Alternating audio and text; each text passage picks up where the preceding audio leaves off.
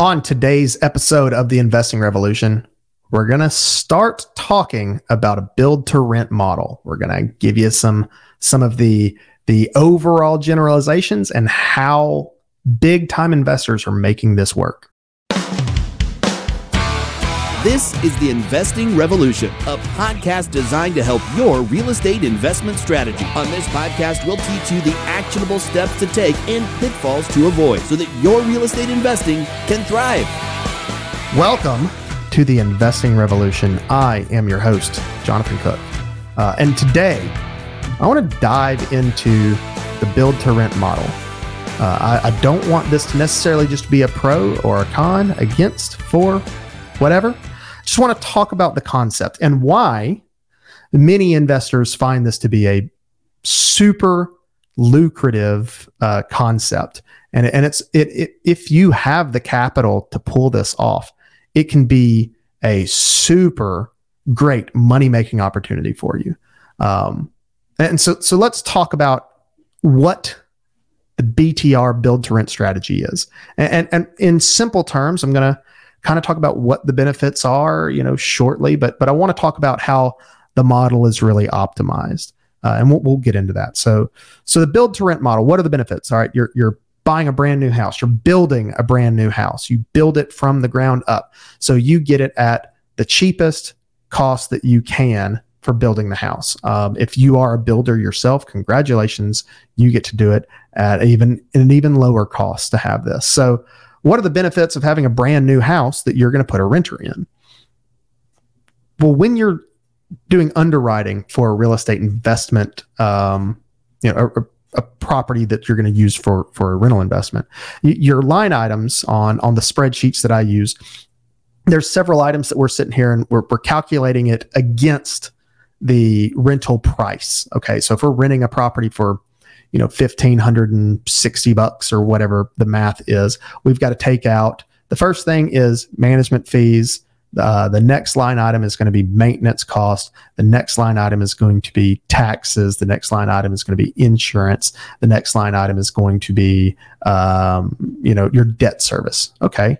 For the most part, that's going to handle a lot of that. I mean, in bad debt, you can also add in vacancy. So that's going to be added in as well. So once you've got those line items in, you can start calculating, does this property make me money at $1,560?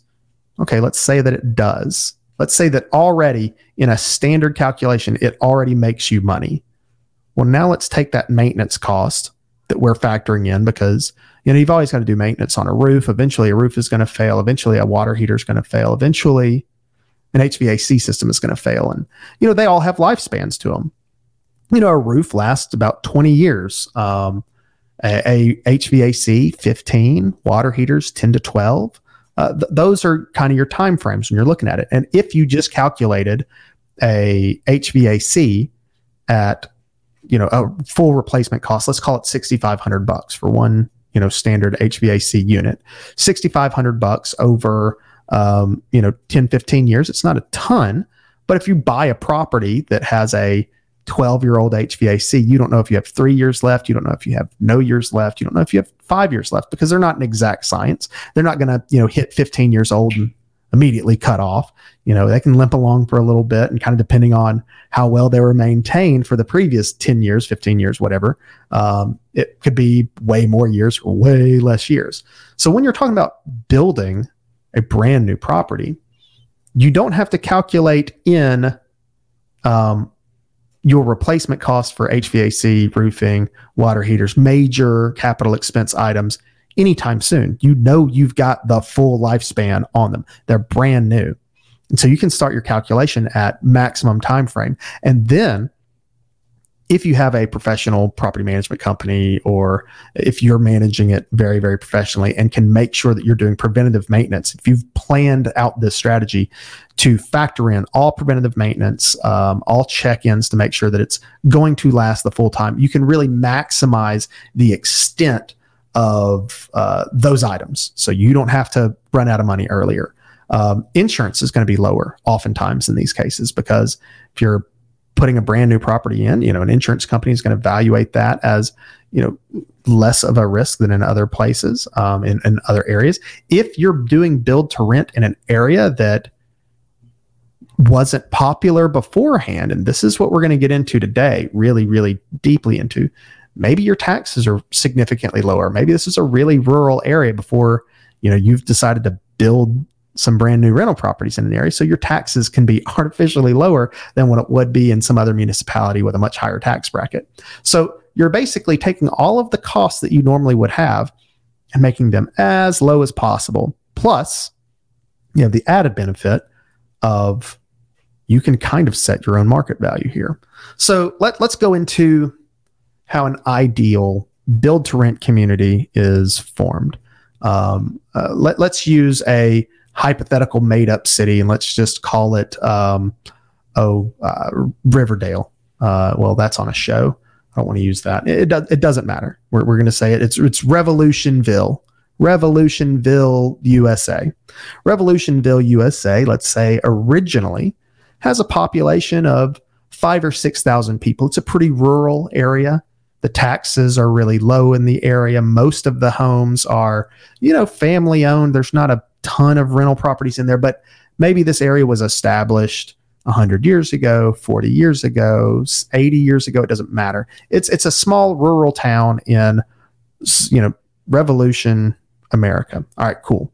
So just a couple thousand people living their life. They have, one grocery store, one red light, one gas station, whatever it may be. But let's say a new industry moves to town. Let's say some high value industry moves to town. Maybe it's a movie theater or a movie studio, something that is incentivized by, low taxes and, an inexpensive workforce. They can move to an area and really generate a lot of money in one market. Let's say it's, a auto manufacturer.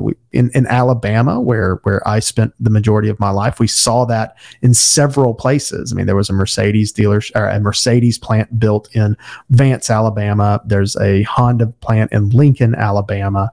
There's a Toyota plant up near Huntsville, Alabama. A Hyundai plant south of Montgomery, Alabama. These are all major economic drivers that moved into relatively low population rural areas because tax incentives, things like that just really good for corporations to build a new economic driver. Now, let's say whatever this new industry is, needs a workforce of, call it 1,000 people. Well, there's only 5,000 people in an area. All 5,000 of those people aren't going to, stop what they're doing, and 1,000 of them go work for this new company or this new industry. So we're adding in new population to the area. It went from 5,000 people to, now maybe 200 of that 5,000 goes and works in this new industry, changes jobs or moves up.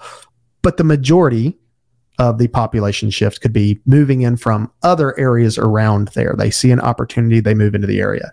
Now there are only 5,000 homes or 5,000 people in the area to begin with.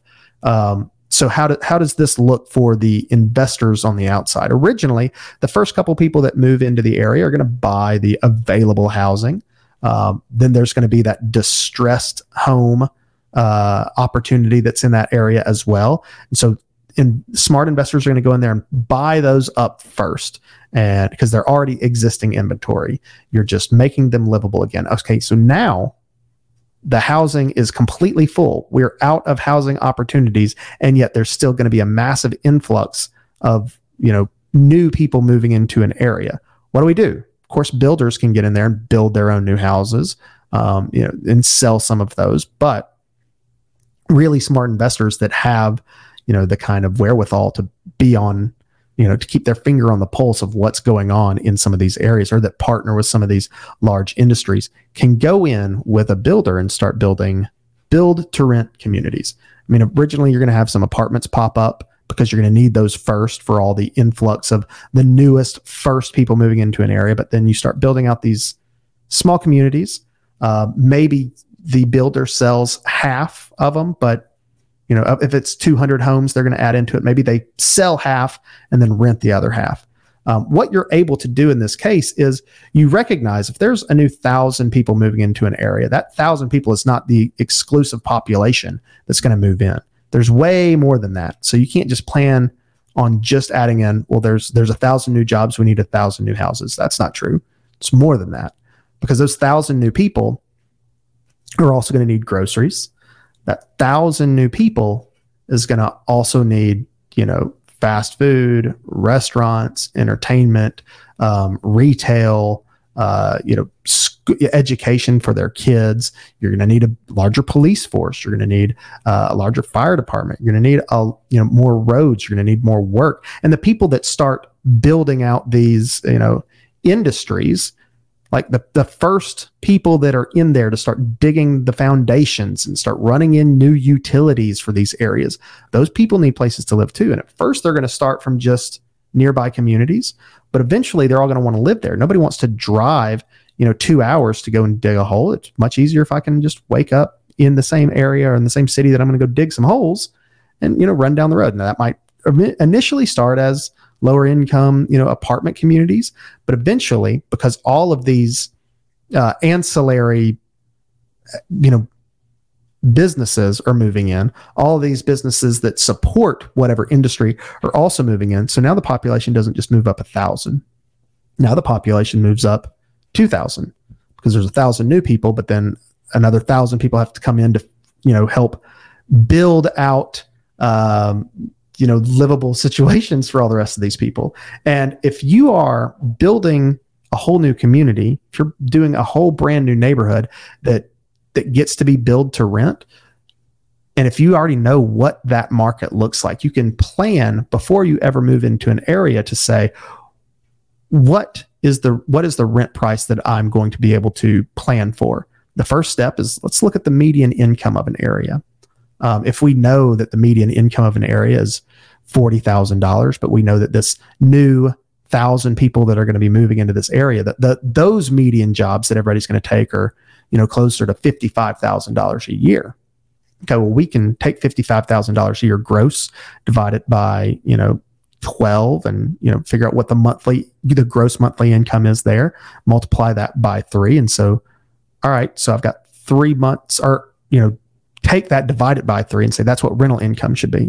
A rental price should be 1/3 of a monthly income.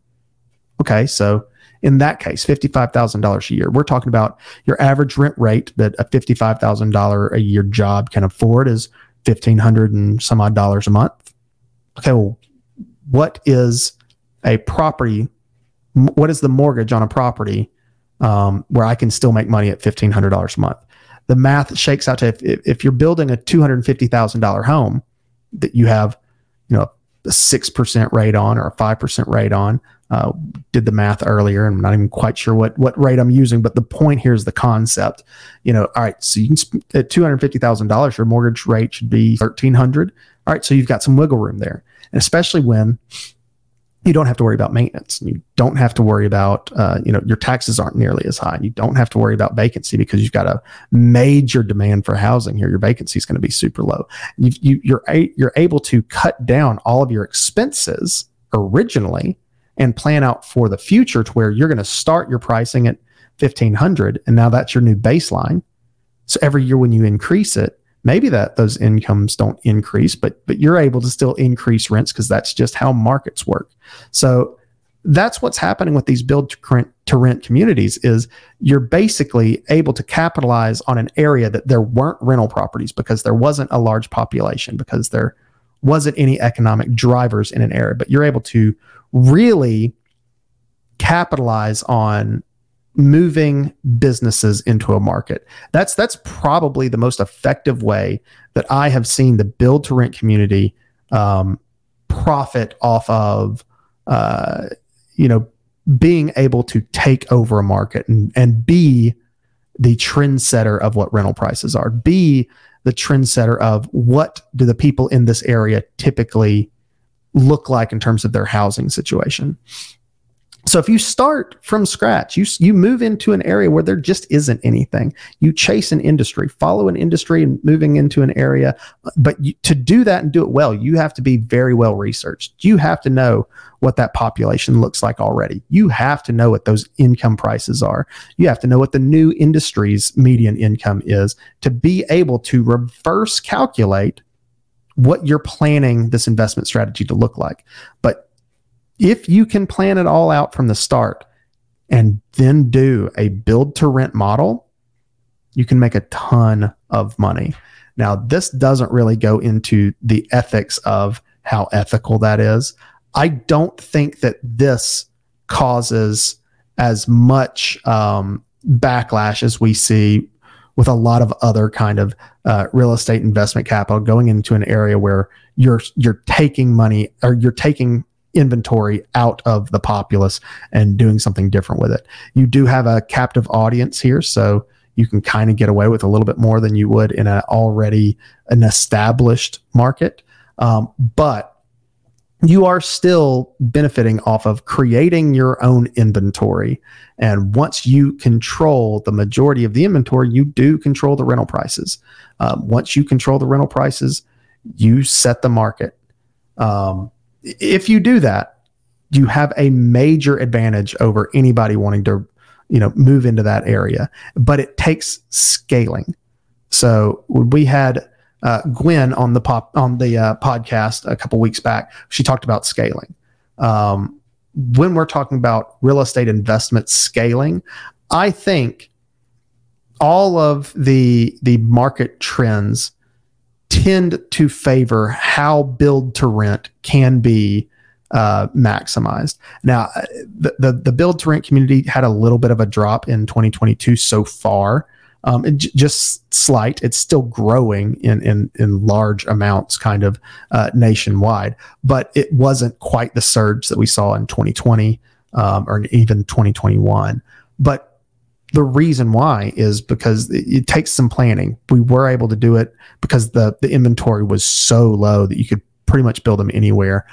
Nowadays, to really maximize that return, it's going to require a lot more research than previously needed. You've got to understand how the economy of an area that you're moving into is really working hand in hand with the real estate market to go in and successfully build this out. But if you have the research and you have the models and you know what the economic factors are building into an area, you can really take the build to rent model and make a ton of money. Most of what I see this working really well in the future for are the rural secondary markets. These are markets that largely your Wall Street investors aren't jumping all over because nobody's heard of, some little city in, some southern state that has a 5,000 person population. Very few people knew what Calera, Alabama looked like in 2000. I think the population was 2,000 people. It was very, very small. Now the population in Calera is almost 20,000 people. It's a really big suburban market in the Birmingham market. It exploded largely with build to rent communities. But we see that happening in tons of areas. You've got to look at what your major economic factors are. Where are these people working? How are the people in the area making their money, and how much money do they make? Because if you know that, then you can leverage what you're offering them to provide the highest level of housing that they would otherwise be able to get. So if your average person in an area is making $55,000, they can afford a $1,500 a month rent.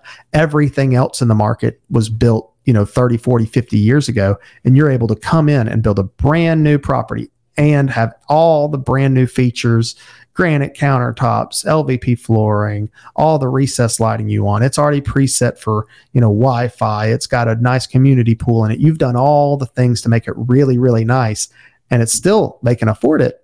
Well, why would they stay in a property that, was built 40, 50 years ago that has some issues and the foundation is kind of cracking and, It's kind of on a main street out in the middle of nowhere. Why would they stay in that over brand new property at the same price point? That's what we're seeing really, really take off. And the tricks always start with research first. I think a lot of people look at the cost first and say, well, I know builders. I know how much I can build X, Y, or Z model for, and I'll just go put that anywhere. Just putting that anywhere is a great place to lose the money if you haven't done the research beforehand to recognize what people in an area can afford. If you're just going to do one, okay, well, that's different. You just want to go build one property that's build to rent. You build a quadplex. Do something like that. Do something where you are able to benefit from more than just controlling a market. In that case, you just have to be the nicest thing in a market or have the best cash flow returns. Quadplex is a way to do that. But if you're going to go build a whole build to rent community, then you've got to do your research first. Now that doesn't need to be 200 homes. You can do it with 20. You can do it with 15. But you have to build a market out and control it. To build the market out, you have to have the research done first. So recognize the income levels, recognize the population, see how many new people are coming in due to whatever economic factors are new, and then go out, buy the land close enough to the work that it's the best possible position, location. Make sure that utilities are easy to get out there.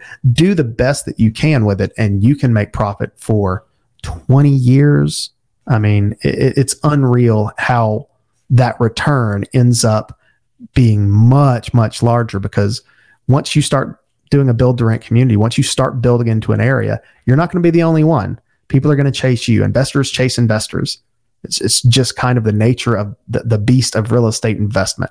So the earlier you get in, the better off you're going to be in the end. But it kind of goes back to every other real estate investment strategy that I talk about here. Plan for the long game. This is not a quick get rich quick scheme. That's not what this is. Nothing. Very few strategies in real estate are a get rich quick scheme, but real estate is a great way to like hedge against inflation. It's a great way to build equity for the future, and build to rent works really, really well when planned meticulously from the beginning. So if you're out here and you're listening and you've got, plans to start your own build to rent community, if you have the capital to really kick this off and you want more specialized help, and well, what's a good area to do that in? What should I start looking for specifically? You can always feel free to reach out. You can email us. You can reach out in the comment sections. I'm happy to help. Make sure that you come back and you listen to, the next episodes and, episodes long in the future. Make sure that you like and subscribe, hit the little notification bell. I'm usually here every couple of weeks, giving you some insights on the markets. But I want to appreciate everyone's time today. Thank you so much for sitting down and listening to me talk about the build to rent model. I hope to see you in 2 weeks on our next episode. Thank you very much.